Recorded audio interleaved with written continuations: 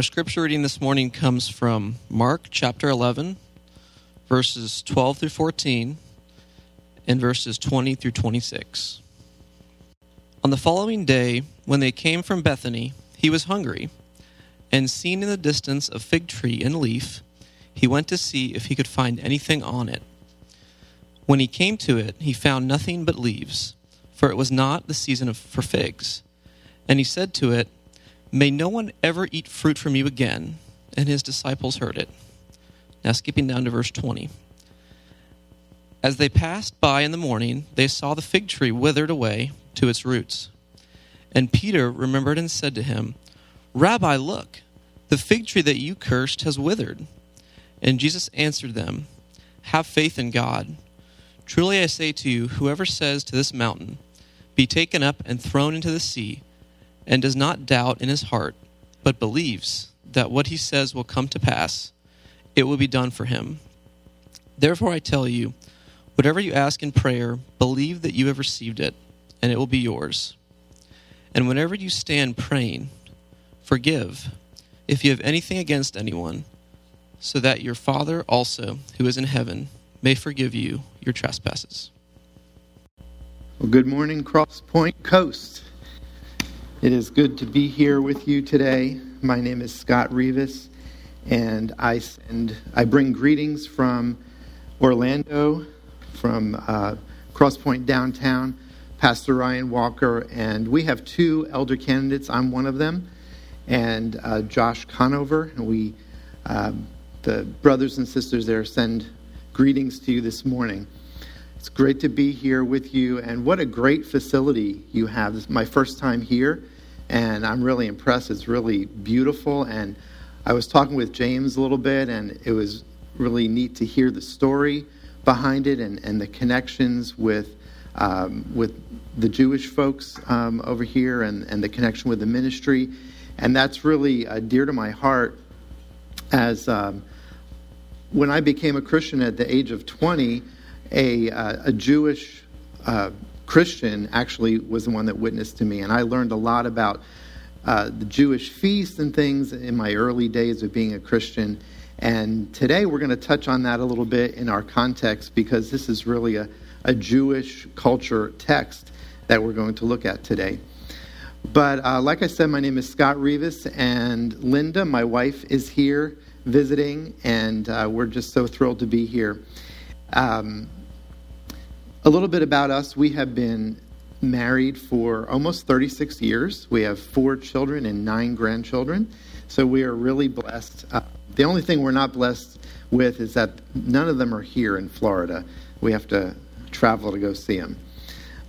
But we came to Florida, to Central Florida, about almost 8 years ago to work with Wycliffe Bible Translators, which is located in southeast Orlando in the Lake Nona area. Maybe you're familiar with Wycliffe. And I work in human resources, and Linda has just taken a new role as cultural engagement facilitator. And if you'd like to learn more about that, I'm sure she'd love to tell you all about it, and we'd love to talk and fellowship with you afterwards and tell you about Wycliffe and the great things that are going on there. But we are really excited to be here, and thank you for allowing me to bring God's Word today. So please pray with me as we ask God to be with us and guide us in His Word. Gracious Heavenly Father, we look to you this morning. We praise you, Lord. We praise you that we can come into this wonderful building and gather as your children, gather together and praise you and look to you and anticipate hearing from you. Holy Spirit, we ask that you would illuminate our hearts and our minds and make your word alive to us today, that we would hear you and follow you and obey you. Lord, that we would hear the specific word that you would have to speak to us today individually and as a church. That, Lord, that we would hear what the Spirit is saying to the church today. And Lord, we remember our brothers and sisters across the world today, and specifically in places like Ukraine where they are suffering. And Lord, may you encourage them with your word today as well, that you would build up the believers there. And we lift up other Christians around the world that are suffering and ask that they would be firmly rooted in your word. And Lord, that you would firmly root us in your word today for your glory and show us the action that you would have us take today. In Jesus' name, amen. Well, I want you to imagine a situation that we're probably all familiar with.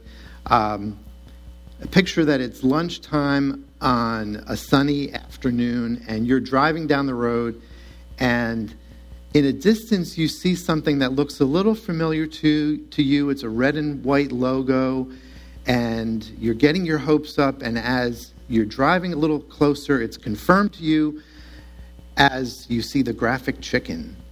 And you say, yes, it's Chick-fil-A.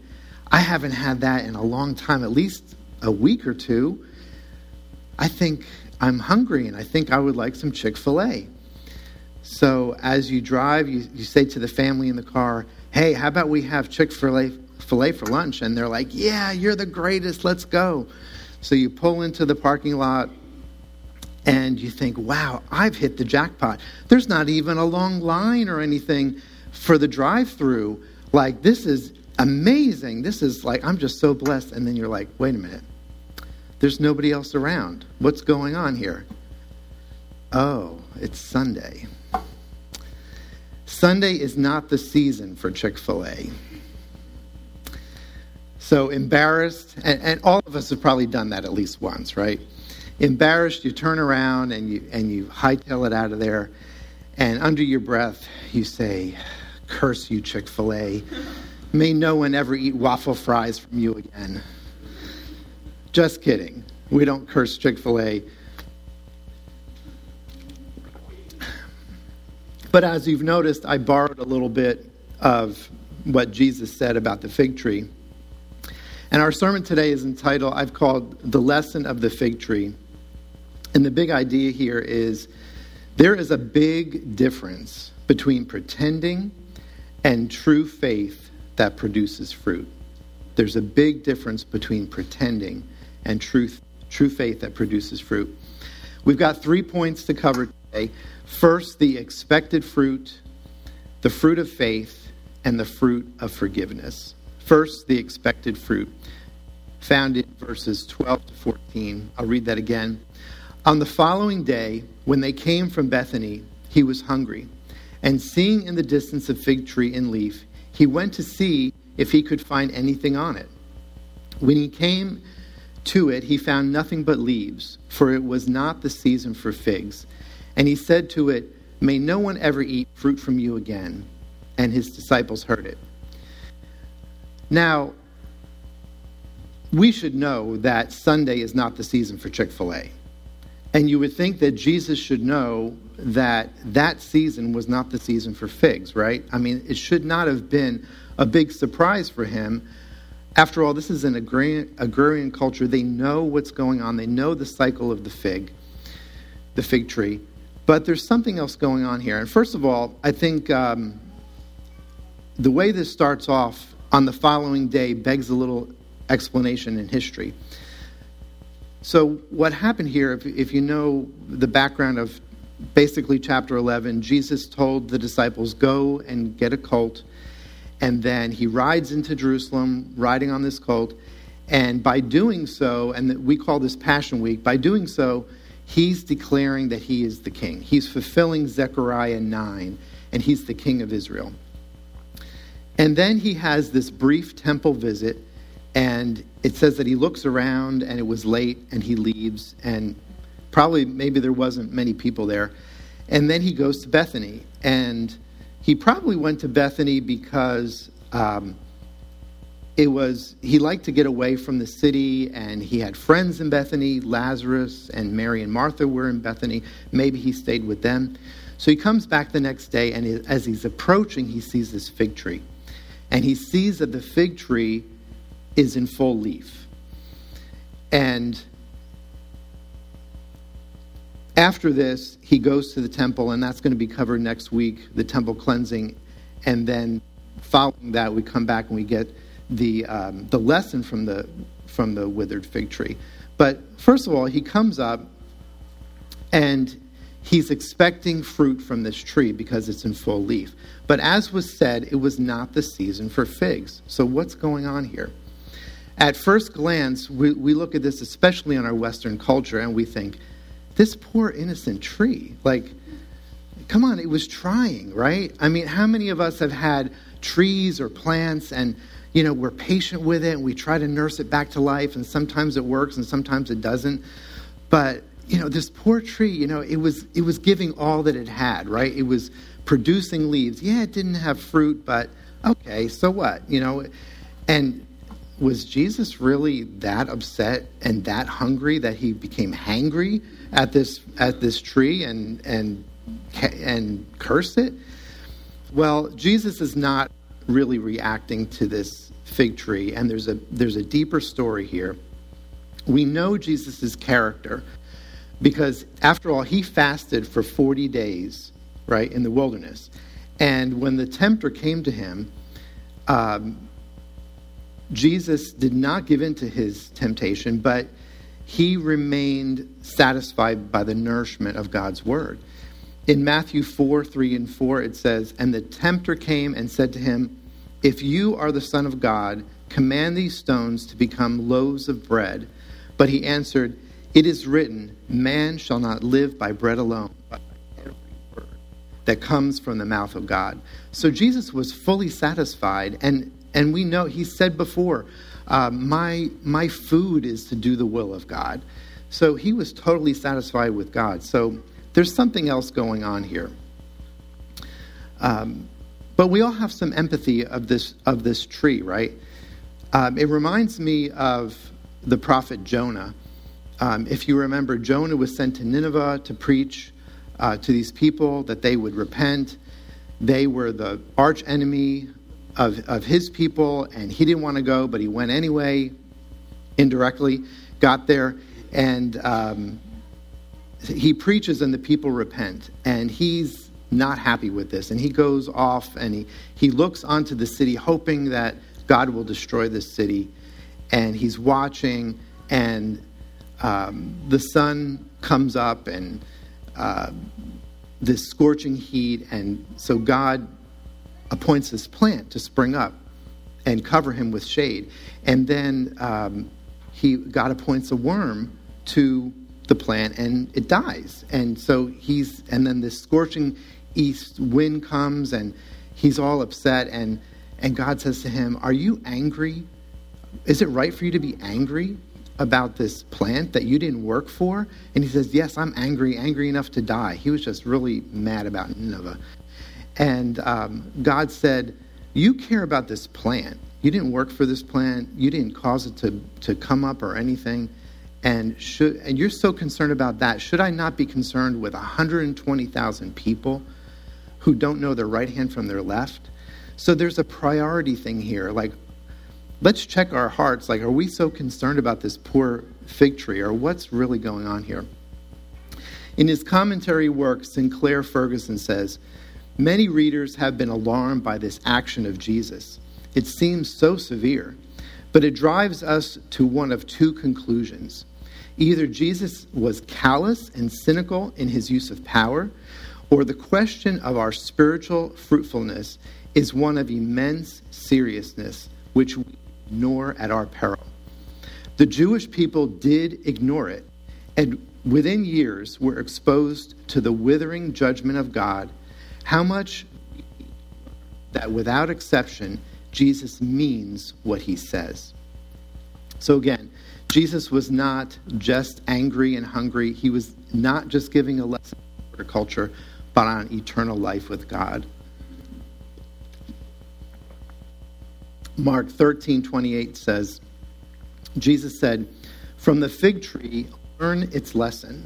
As soon as its branch becomes tender and puts out its leaves, you know that summer is near." So the lesson here.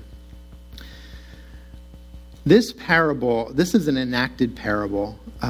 This is the only miracle of Jesus in the book of Mark, and I believe in the Gospels, where Jesus brings death and not life. I mean, think about it. Every other miracle, he healed and he brought some form of prosperity in life, but this is the only one that it's actually a curse. So we have to understand the culture of what's going on here. The fig tree, as I mentioned before, this Middle Eastern culture was agrarian, and they understood the cycle of the fig tree. There's many scriptures that talk about the fig tree. There's symbolism of that being a blessing when there's fruit, and a curse when there's not fruit or the fruit is shaken off. So there's a lot of understanding there. And there are the cycle of the fig tree. So picture in the summer, the figs are ripe, and then between August and October, the figs are harvested. And then once that is over, the winter is right around the corner, and there's no fruit on it, there's no leaves on it anymore. But during this period of time, the tree will produce buds and also grow these things called knops, and in Hebrew it's called pagim. And pagim is an immature fig fruit. And so that stays on the tree, and that's actually on the tree before the leaves come back in the spring. So some of the time there's no fruit, but most of the time there's something. So in the early spring, there is at least this pagim. So if a tree is in full leaf, it should have ripe fruit, but it should at least have pagim on it. So Jesus coming up to it, and pagim, by the way, is edible. A lot of people would eat that. So Jesus could have found something to eat, usually. It seems like this tree didn't have anything. And so verse 13, this tree is actually being deceptive. It is saying, here I am, I've got life, I've got leaves on me, come and eat fruit from me.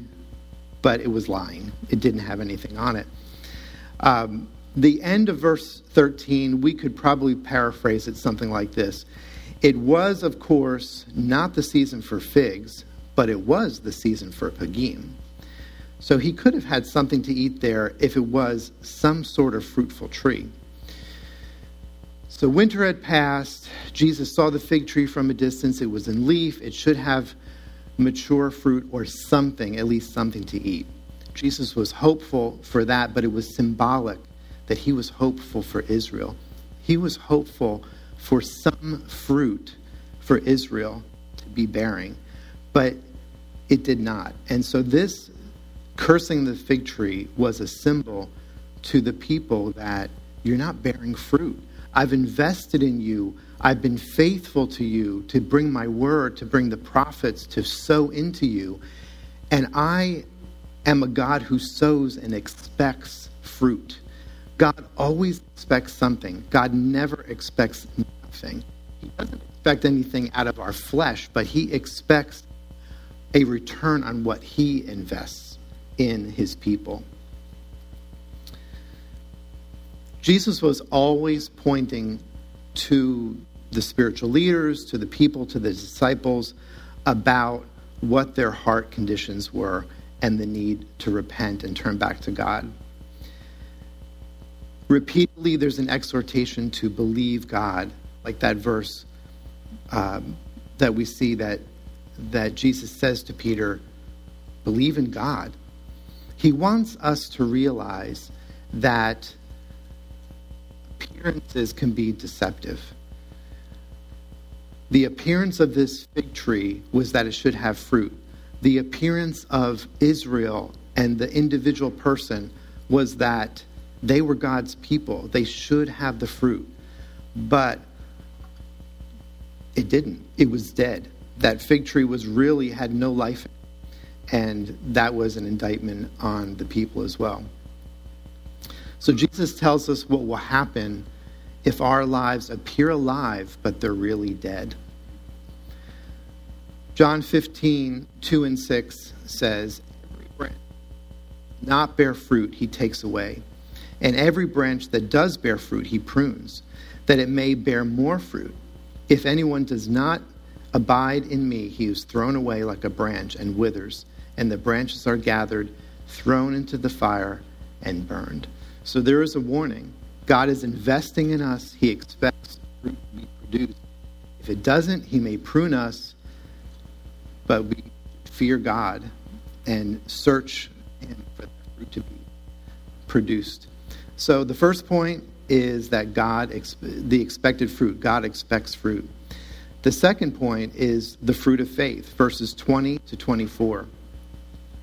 As they passed by in the morning, they saw the fig tree withered away to its roots.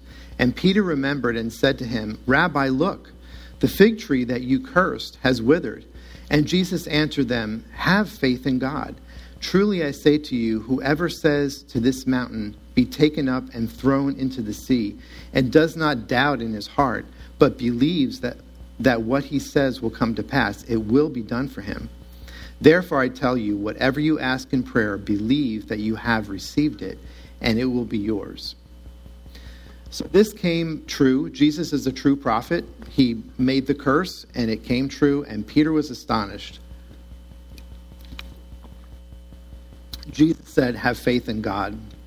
And this is the ultimate message that Jesus wants to convey, to have faith in God. He was going to do a new thing. Obviously, the old was not working.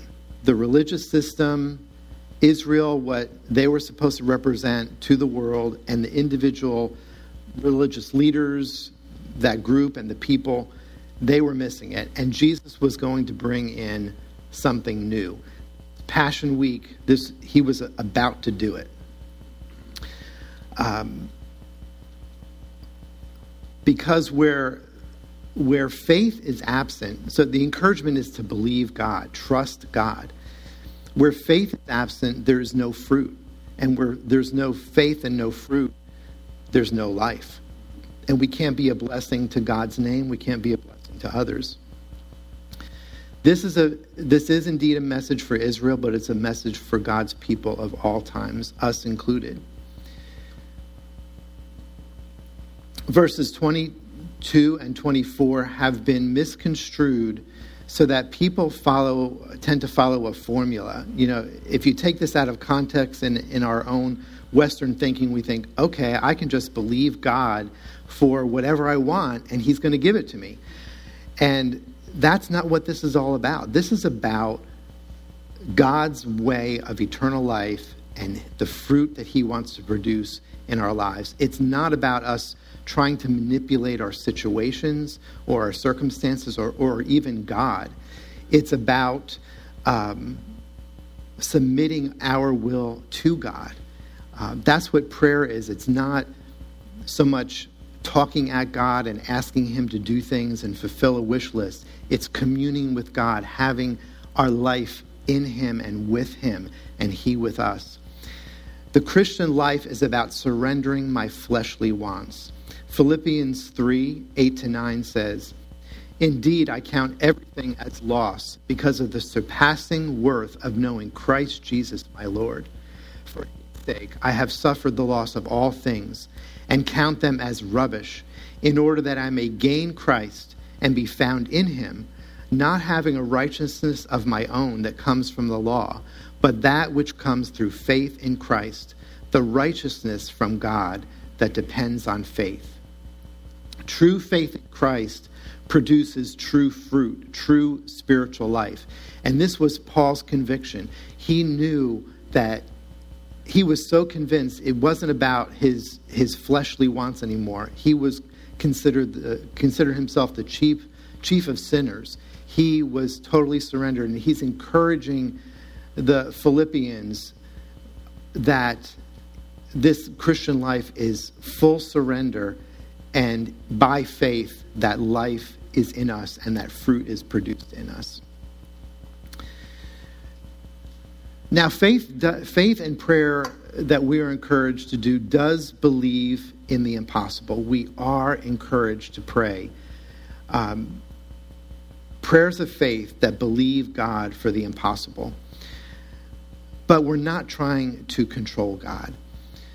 All of us have, I know all of us have struggles in our lives. We have weaknesses, we have challenges, we have concerns. Linda and I are praying through some significant concerns at this time in our lives. And whatever that concern is, yes, we should come before God with boldness and believe in God that he is going to meet us. But whatever his answer is, we still have faith and trust in God because he is God. And it's his will that we're aligning with.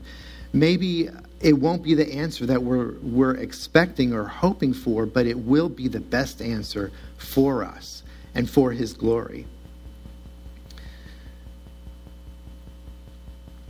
So finally, we're coming to verse 25, but we've covered the expected fruit, that God is a God who invests and sows in his people, and he expects fruit.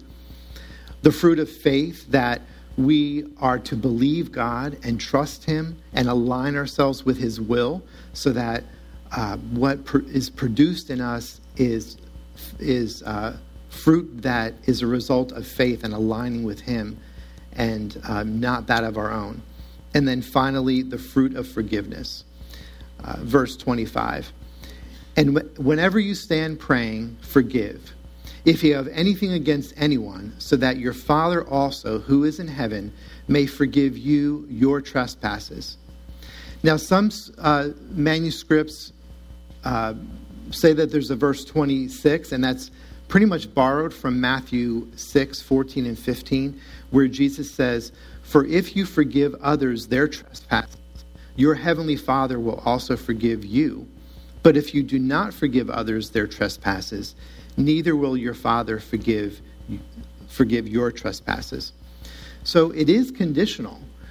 It's conditional because this goes back to the beginning of the expected fruit. Am I fading out a little bit? This goes back to the beginning of the expected fruit. God has invested in us, and he expects fruit from us. God has invested his forgiveness in us, and he expects the fruit of forgiveness to flow from our lives. As noted earlier, the context of this section of Mark is what we call Passion Week. And Jesus is just days away from the cross. He's days away from giving his life and for the church. He's going to purchase the church by his blood. And then out of his death, his resurrection, his ascension, and the coming Holy Spirit, the gospel is going to go forth. And that gospel is promised to produce fruit. It's going to produce a people that are in community with one another, that are in communion with God, and that love one another and love others. And part of loving others is forgiving others.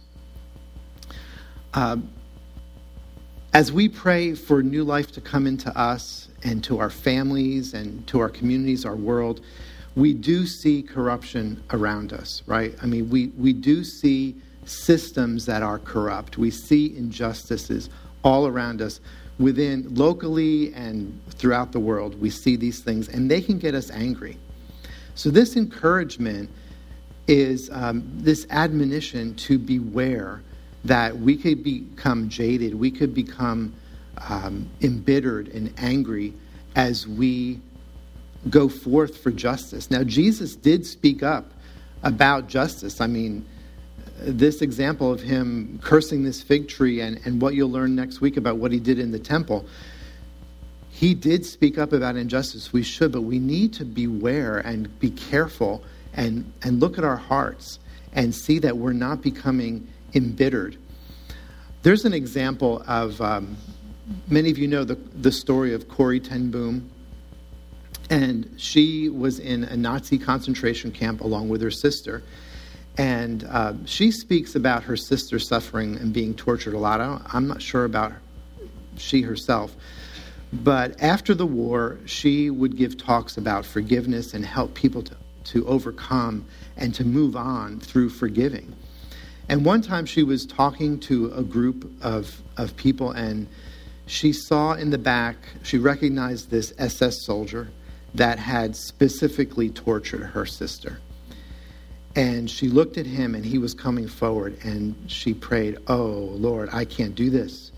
I cannot offer grace to this man who so cruelly tortured my sister. How can I do this?" And as she prayed, she felt the Lord say to her, "Reach out your hand to him. Reach out your hand." And as she did, she was able to gain that feeling and extend that forgiveness. So oftentimes we have to take an action against what our flesh is telling us, against what our preferences are telling us, and what is God's way of forgiveness, submitting to the Holy Spirit. N.T. Wright says this: Jesus is quite clear that there can be no personal malice or aggression involved in such work. Even at the very moment where Jesus is denouncing the system that had so deeply corrupted God's intention for Israel, his final word is the stern command to forgive. Perhaps only those who have learned what that means will be in a position to act with Jesus' authority against the injustice and wickedness of our own day. So I have to ask myself, what's informing my mind? I don't watch or listen to the news too much, but, when I do, and social media, what is forming my heart and my mind? What am I allowing myself to be influenced by? We should really be informed to know what's going on in the world so that we can pray, and maybe we need to take some action. Maybe God wants us to do something about it. But what is forming my heart and my mind, and what is keeping my heart tender to God and to others so that I am not bitter? Is it not God's word, blessed and empowered by his Holy Spirit, to teach us and to keep us pliable like that? I'm really, we're called to keep our eyes on the Lord and to come against the deeds of the flesh. In Matthew 7, 1-5, we're taught, "Judge not that you not be judged. For with the judgment you pronounce, you will be judged. And with the measure you use, it will be measured to you. Why do you see the speck that is in your brother's eye, but do not notice the log that is in your own eye? Or how can you say to your brother, 'Let me take the speck out of your eye,' when there is the log in your own eye? You hypocrite, first take the log out of your own eye, and then you will see clearly to take the speck out of your brother's eye." So this perspective is that we should always be thinking that our sin is greater. It's so easy, isn't it, to see the faults in other people and not the faults in ourselves. This, by the way, is one of the reasons why marriage exists. It's to sharpen one another, right? To help one another see our blind spots, and to submit to whatever situation, life that you're in, where God is bringing that to light, so that you see the sin in your own, the log in your own eye, so that you can repent and take that out and help your brother. It's not that we're not to speak up, but we have to have that humility to see the speck and the log in our own eye first, and put on Christ likeness. Listen to what Tim Keller says about fruit in our lives, and this is really challenging. There are many things we do that can appear to be signs of real belief, but can grow without real heart change. Evidently, we can be very busy in church activities without real heart change and without real compassionate involvement with others. Jesus is saying that he wants more than busyness. He wants the kind of character change that only comes from realizing that you have been ransomed. If you're an anxious or impatient person, is it clear to everybody around you that you are overcoming that? If you're an angry or unforgiving person, have you clearly begun to conquer anger? Are you learning to absorb the cost of forgiveness? If you're a fearful person, a self-hating person, or a self-aggrandizing person, Is it very clear to the people who know you best that your character is undergoing radical regeneration? Or are you just very busy with religious activities? Are we busy putting the leaves on the tree, but there's no fruit? Now, let's not think that we just have to shape up and do better. I'll do better. No, that's not the answer. That's not the answer. The fruit only comes through the Holy Spirit. That one line is really telling. Are you learning to absorb the cost of forgiveness? Forgiveness costs something. It costs us something to forgive another person. It costs us to absorb that pain, to not lash out, to bear our cross. There's a cost to it. So maybe you're here this morning and, like me, you recognize some hypocrisy and some fruitlessness in your life. I sure do. There's grace today. There's grace by the Holy Spirit. Christian, it's God's will for you to be alive, not just to have a show of leaves, alive and bear fruit. So the encouragement today is to turn again to Christ. The Christian life is a daily life, a life of daily repentance. Turn again to Christ. Ask for the Holy Spirit to fill you, empower you, produce his fruit in you.